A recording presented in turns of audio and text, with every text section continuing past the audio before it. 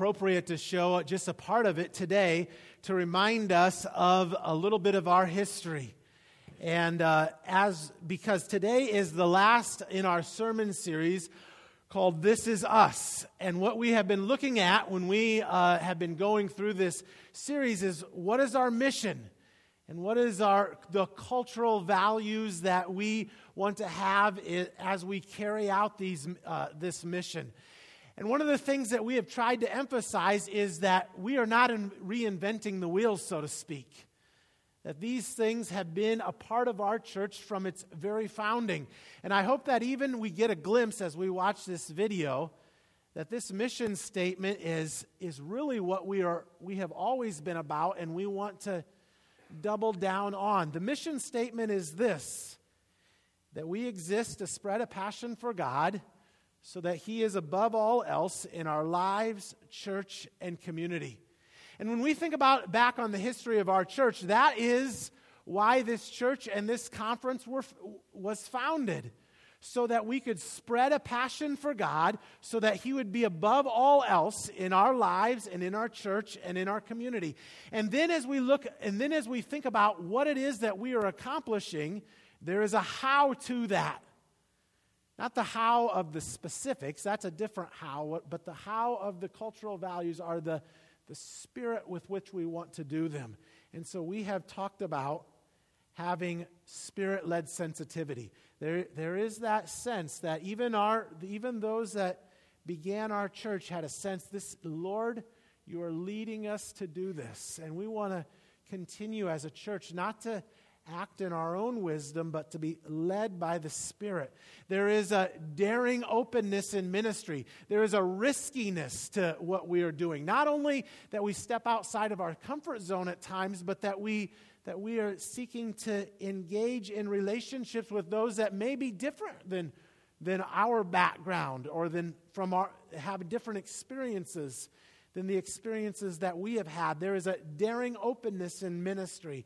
There is a deep togetherness. Deep togetherness is that idea that we have not only friendships, but we have a sense of being together in ministry, that there is that we are bonded together, so that we have relationships and that we go deep in our relationships with one another to encourage one another in Christ. And then lastly, that there is Christ-like gentleness. We want to do everything with a sense of Christ-like gentleness. And so these are the things that our hope are just kind of buried into that history that we have as a church, and we are seeking to double down on each of these things as a church.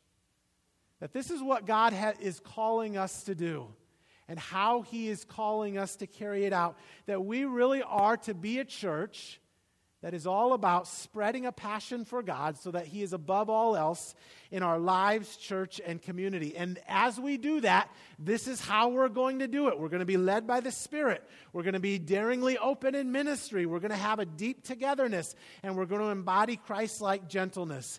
And so these are the things that we have been talking about. In a sense, these are our dreams.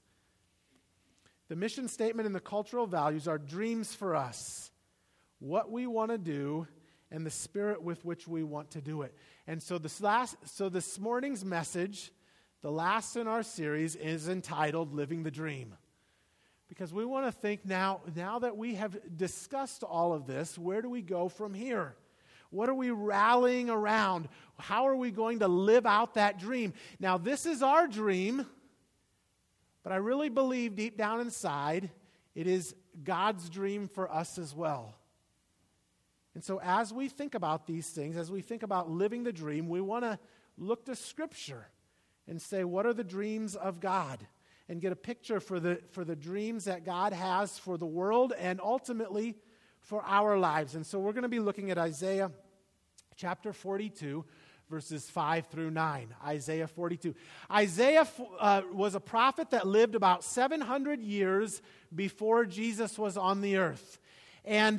And Isaiah, when he lived, the Israelites, the people that he was writing to, were in turmoil. They were under in distress because they were meant to be God's chosen people. Any of us that have been in church for any length of time understand that God had set up a covenant with the Israelites, and he had a relationship with them. But as Isaiah writes, they begin to wonder, does God still have special plans for us? Because in 722 BC, the Babylonians had come into Jerusalem and taken over the northern kingdom. And then in 587, we see that Israel fell to the Babylonians as well. And as they're in this suffering, Isaiah reminds them that God still has dreams for them. That God's dreams for them have not been thwarted, or he has not given up on them. But Isaiah takes the people back in his writings all the way to creation and then points them forward to the Messiah who would be to come, and how God was to accomplish his purposes among them. And so let's turn now, Isaiah 42, and we're going to read verses 5 through 7. Isaiah 42, 5 through 7. Thus says God, the Lord, who created the heavens and stretched them out, who spread out the earth and what comes from it, who gives breath to the people on it and spirit to those who walk in it. I am the Lord. I have called you in righteousness. I will take you by the hand and keep you. I will give you as a covenant for the people, a light for the nations, to open the eyes of the blind, to bring out the prisoners from the dungeon, from the prison those who sit in darkness. I am the Lord. That is my name. My glory I give to no other, nor my praise to carved idols. Behold, the former things have come to pass, and new things I now declare. Before they spring forth, I tell you of them. And so he is now proclaiming these things that will come, things that we can take on and we can grasp onto and bring into our lives and into our church today. Let me just take a minute and ask for the Lord's help as we look at this passage together. Father God, I just pray that you would come now by your Spirit and be our teacher. God, I pray that you would just take over and that your word would be proclaimed and that your will would be done here in this place. God, we thank you for today. God, I thank you that we are able to gather as a church and we have been able to sing praises together to you. And we are so thankful for who you are to us. We thank you for your love and your grace and your mercy. We thank you for what you have done up until this point to bring us here today. Thank you for your Son, Jesus, who died on the cross for our sins, that we might have a relationship with you. And God, as we gather now and as we seek to look at your word, I pray that you would breathe life into it, and that you would come and that you would speak to us. God, we recognize whenever we gather together, each of us comes today with different things on our hearts. Our minds are fixed on different things. But God, you have a message for each one of us. And so God, open up our hearts and our minds to hear from you, that we would receive exactly from you today what you would have for us. And we pray that you would bless us as a church. As we spend one more day today thinking about the mission statement and the cultural values, we pray that you would bless us and help us to carry out the work that you have called us to. And so we pray this in Jesus' name, amen. When I was about 16 or 17 years old, I went to work at a camp called Hidden Acres Christian Center. And I thought I was just going to have a great summer that summer, and I went there because I wanted to be in nature all summer. They had a big lake, and I just wanted to go on canoe rides and have bonfires at night. And it was going to be a great summer. I was convinced of it. And when I got there, it was a lot of fun. Every week we'd have campers come in, and I'd make up games and for them. And the lake, I call it a lake, but it's more like a swamp. I mean, this thing was dirty. It was a dammed up creek. And so I would take these kids back. I mean, I think back on it now, and maybe sometimes I took some of this stuff too far, but I would take them back into into the back part of this creek, and we were in a canoe, and I'd get to the point where I knew the the water was just shallow enough I could jam my oar in there, and I'd shake that canoe hard, and I'd tell them we were getting attacked by alligators. Now, keep in mind, we were in Iowa. There are no alligators in Iowa, but I had these kids freaked out, and we had all kinds of fun. It was a great time. But that camp was not only fun, but in a sense, it was a formational time for me. God was doing a real work in my heart. I believe I was a Christian before I went to work at the camp, but God had got a hold of my life in a way that up until that point, it was just all surfacey. You know, I'd say I was a Christian, but that was because my parents were Christians, and I went to church on Sunday. But now it began to sink in, and I began to understand who God was, and I began to actually, my love for God grew. And as I was there was experiences that we were able to be a part of that.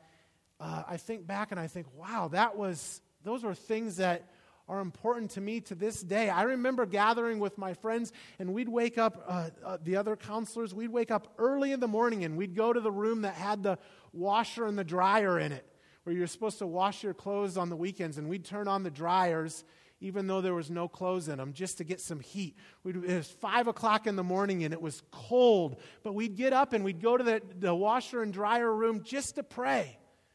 And we'd pray, and we'd hold each other accountable, and we had these times of worship, and they weren't fantastic worship experiences in terms of the quality of music, but I remember I learned to love to worship the Lord, and there was this deep togetherness that we had, and it was at that camp. I went there 5 summers in a row. I loved it so much, all summer. And I remember one summer, probably my second or third summer there, I pulled aside one of my friends, one of my best friends to this day, and we were talking about, we were both had just started college, and we were exploring what we wanted to do, and I remember telling him, you know what? I don't think I would want to do anything else except for be in ministry, to do the Lord's work. And it was because I loved the experience of camp so much. I loved teaching the Bible and all of those things. Not that you have to go into full-time vocational ministry, but all of us are called to ministry. And so I think I tell all those stories because it dawned on me that as I was thinking about our cultural values and our mission statement, so much of what I hope that we experience as a church was rooted and grounded, at least in me, at least at first, in my experience at Hidden Acres Christian Center. That emphasis of prayer, that spirit-led sensitivity, that daring openness in ministry. I felt like I was called to ministry in that place.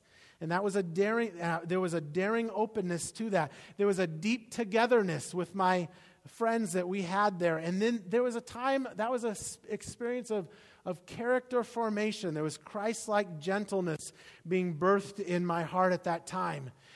And I think back on all of those things, and I think, well, that is important for me because that's what I ultimately want to see us have in the church. And I think we see those things, that I sense those things from experiences that I've had. We've tried to talk about. These are things that have been in the history of our church, and we resonate with all of those things. But what if all of these things that we dream about get in line with what God dreams about for us? You see, something special happens when our dreams as a church align with God's dreams for the world. That is key. It's not just this is what we want to do. That's good. We need to wrestle with that. But not only do we want to do, but what does God want from us? Something special happens when our dreams as a church align with God's dreams for the world. God has dreams for each of us. God has a calling for each of us. I hope that as you look at your life, that you are able to recognize this is what God wants in my life. It'll be around relationships. God wants you to make a difference in the people that are in your life, your friends and your family. God, you talk about being in ministry. If you are if you are working or if you're in school or just those that you are with on a daily basis, there is a ministry to that. You are in full-time ministry. And God has a calling for each of us as a church. God has a calling for us as each of us personally, and God has a calling for us as a church. The idea of making disciples and reaching others with the gospel, spreading a passion for Him. And so when God's plans for us align with our plans for our own lives, something special happens.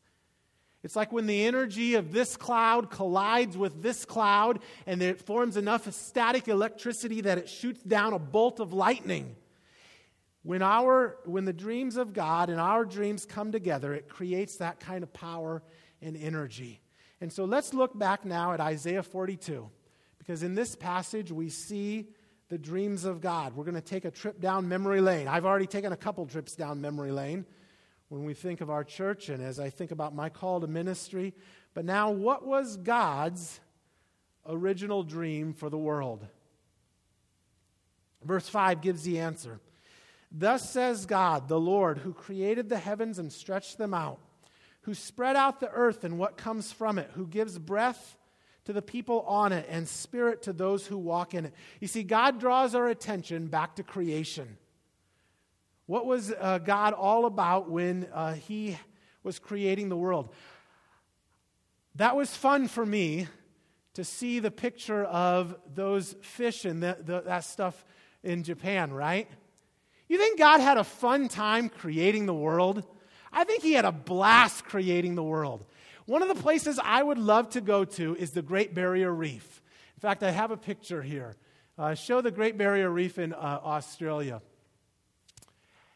I would love to go snorkeling or to go scuba diving in the Great Barrier Reef. I think God had a great time when He was creating the Great Barrier Reef. How many of you have ever been to the Grand Canyon? Raise your hand if you've been to the Grand. Almost everyone. Is not the Grand Canyon spectacular? Can you imagine how much fun God had just with His finger carving out that Grand Canyon? And then He makes these magnificent animals, like the majestic lion. God had such a great time creating the lion or the bald eagle. You see a bald eagle soaring through the sky, and there's something that just says, wow, God is a great creator.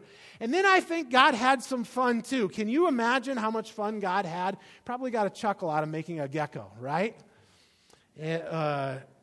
Or the goofy-looking sloth. Or my favorite, the proboscis monkey. Now, God surely had a good time making the proboscis monkey, did He not? And God made all of these things, and I think He had the greatest time, but the height of His creation was when He made Adam and Eve, when He made man and woman. You see, when we think about how great the earth is and even how huge the universe is, the height of God's creation was without a doubt when He made people in His image. When He made man and woman in His image. This was at the heart of God's original dream for the world, for people to know Him deeply and for the people to have joy in His presence. That is why He made the world.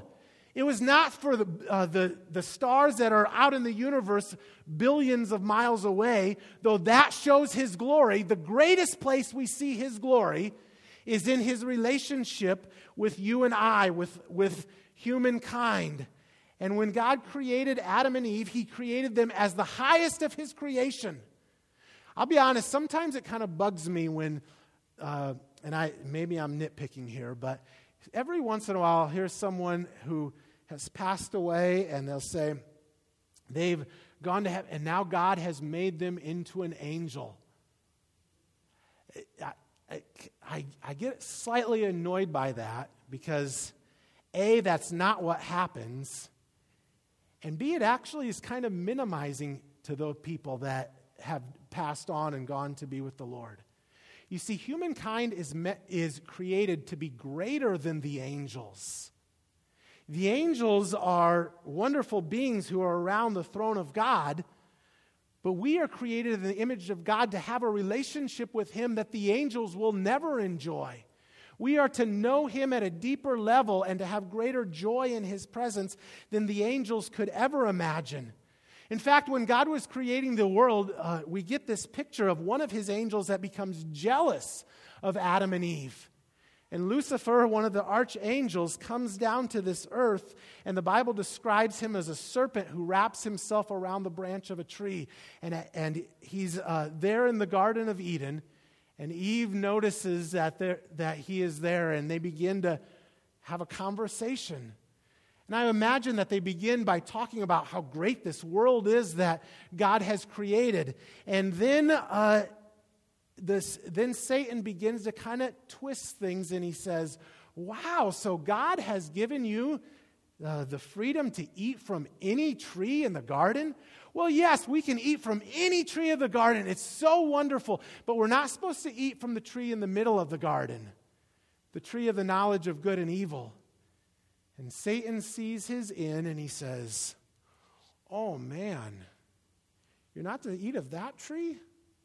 Well, that's too bad, because that's the tree that if you ate it, you would be able to know God, and you would be able to know good and evil. And what he's doing is he's just kind of twisting things in such a way that might cause Adam and Eve to doubt the goodness of God. Surely you won't die, he says. For God knows that when you eat of it, your eyes will be opened and you will be like God, knowing good and evil. You see, the way that God had created Adam and Eve, they are not to be God, but they are to be like God. They are to represent God. They are to know all of God's goodness. But Satan is here just twisting things that would say, wow, that fruit really does look good. I'd like to eat that. And Satan's tricks are as old as the creation of the world, because he still does the same thing to us today. We look around and we think, wow, that really looks good, but I know that God doesn't want me to have that. And yet we say, you know what? Maybe God is trying to withhold something from us. And it's at the heart of every sin that's related to greed. It's at the heart of every sin that's related to pride or to lust. And all of these things, maybe God is trying to withhold something good from me. And the truth of the matter is, God withholds no good thing from those who are called to those who are his children. You see, God's original dream for the world is still his dream for us today. For us to know him deeply and to have joy in his presence.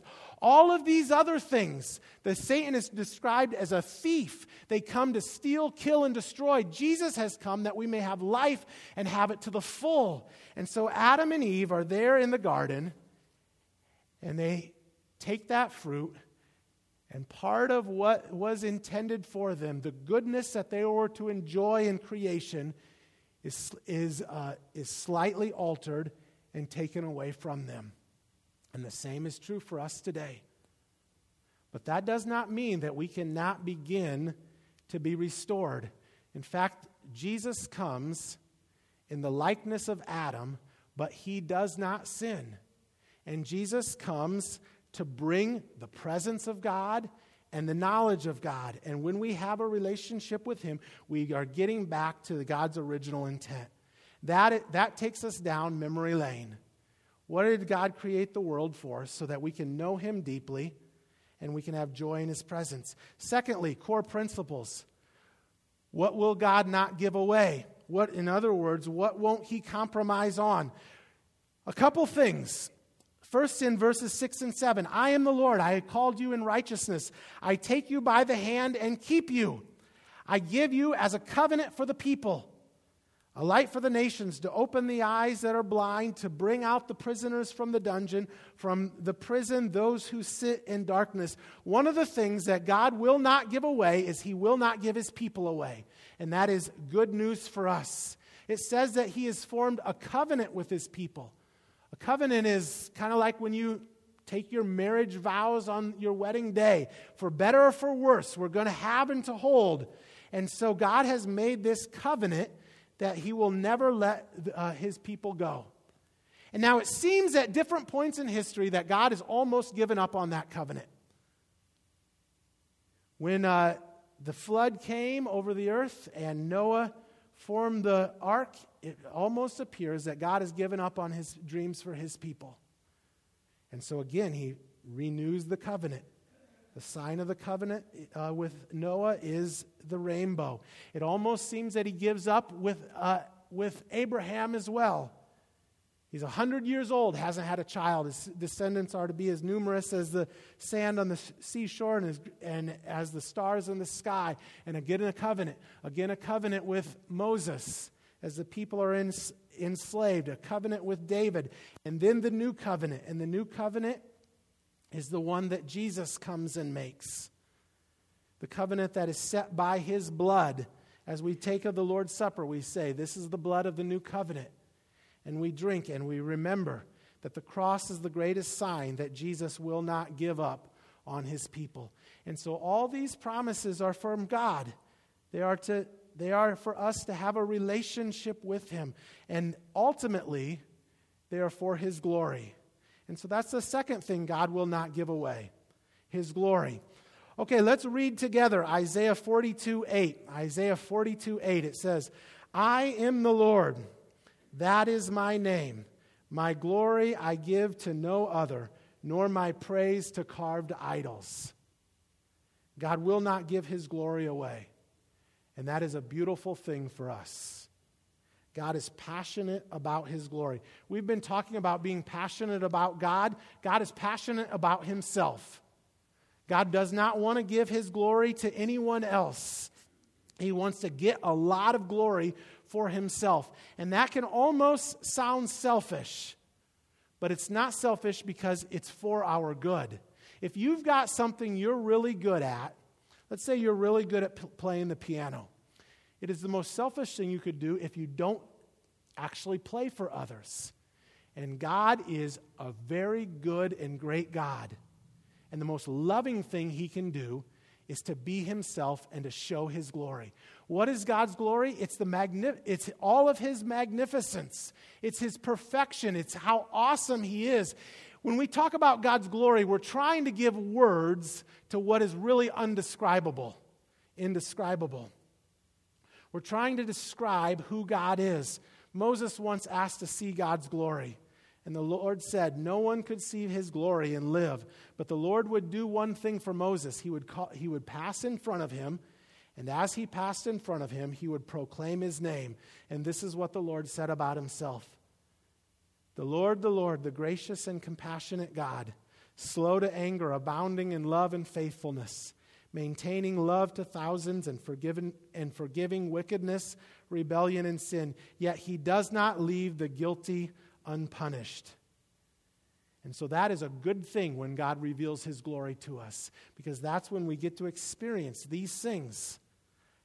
His compassion, his grace, his being slow to anger, his love, and his faithfulness. And so God is passionate about his own glory, and we ought to be passionate about the same things that he is. His glory and his people. Those are at the heart of the two greatest commandments, to love God and to love others.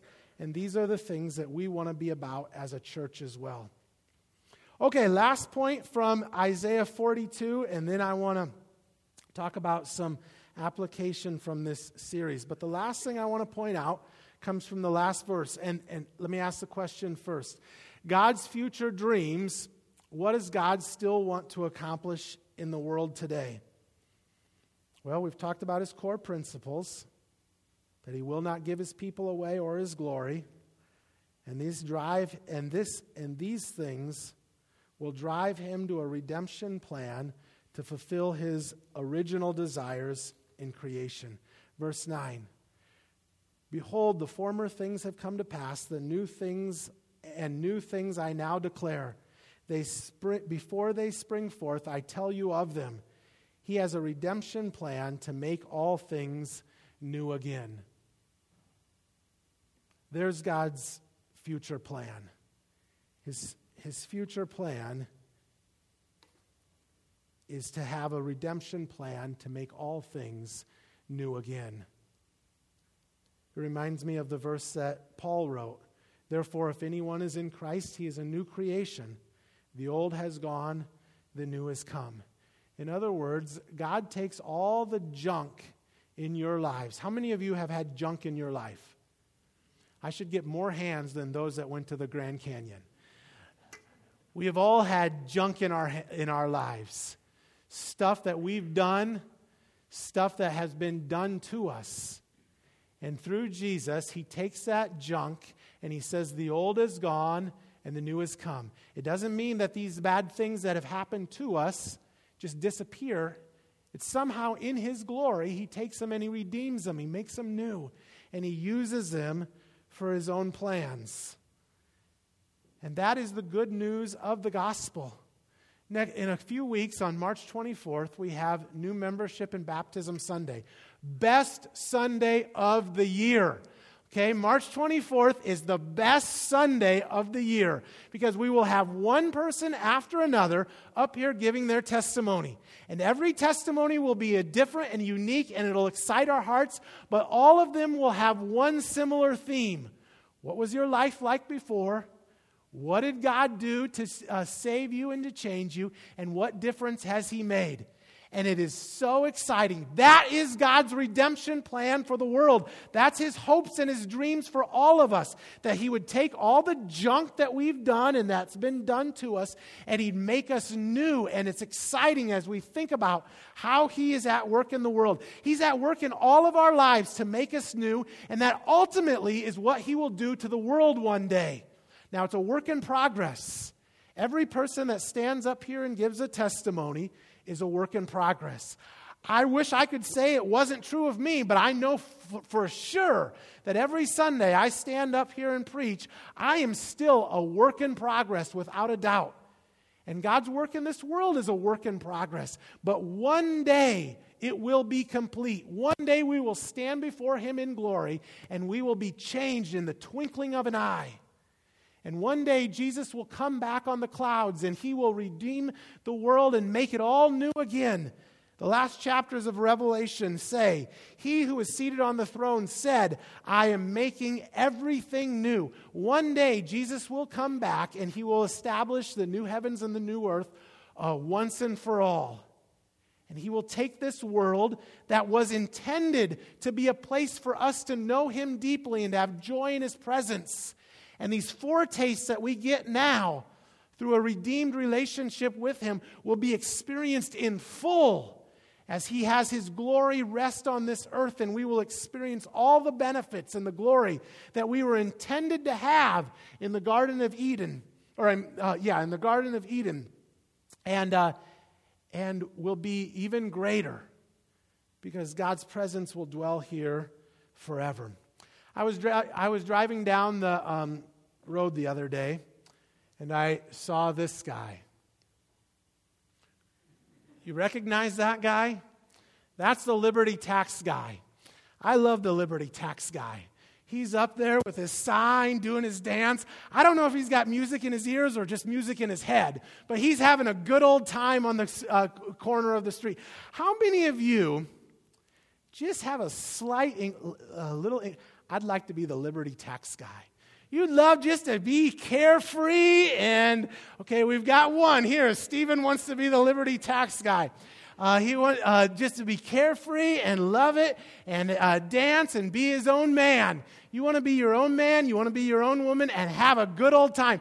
Who wants to be the Liberty Tax person? Is Stephen our only one? Stephen raised his hand. Eric wants to be a Liberty Tax person. Is there anyone else that wants to be Liberty Tax person? Be careful, you know it's coming. Eric, Stephen, come on up. I need one more person to be Liberty Tax person. Okay? Anyone else? Okay, you guys are doubling up. Okay, first, you guys can stand down here, okay? We'll keep this space up here holy ground. All right, Liberty Tax people get to go crazy. We've got 3 avenues that apply to how we are thinking about This Is Us.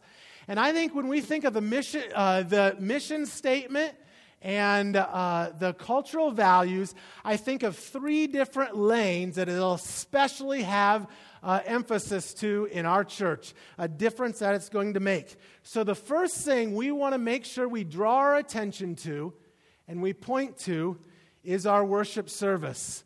Okay, show us what you got, Stephen. Do you get music? Do we have music? Can we have music? Is that... Oh, there we go. It's the music inside Stephen's head. It's up there. But when we think of our mission statement and our cultural values, okay, hang on a second. That's good. I'll give you the worship service is definitely influenced by that. We want the worship service when we come together to be a place where we are spreading a passion for God so that He is above all else. That affects the way we pray, that affects the way we sing, that affects the way we look at His Word. And we want to have Spirit-led sensitivity. And I hope that as we continue just to meet together every Sunday morning, the hour and a half that we have together. How many hours are in a week? I think it's 168, am I right? Something like that. We have an hour and a half at most together a week. And it is an opportunity for us to stir within us this desire to have Christ-like gentleness and to be led by the Spirit, to be daringly open in ministry, to cultivate deep togetherness. And so when we think of our worship service, I hope that over time we are more and more, we are experiencing the idea that we are growing in our mission statement and our cultural values. Sign number 2. Let's see what we got, Eric. There we go.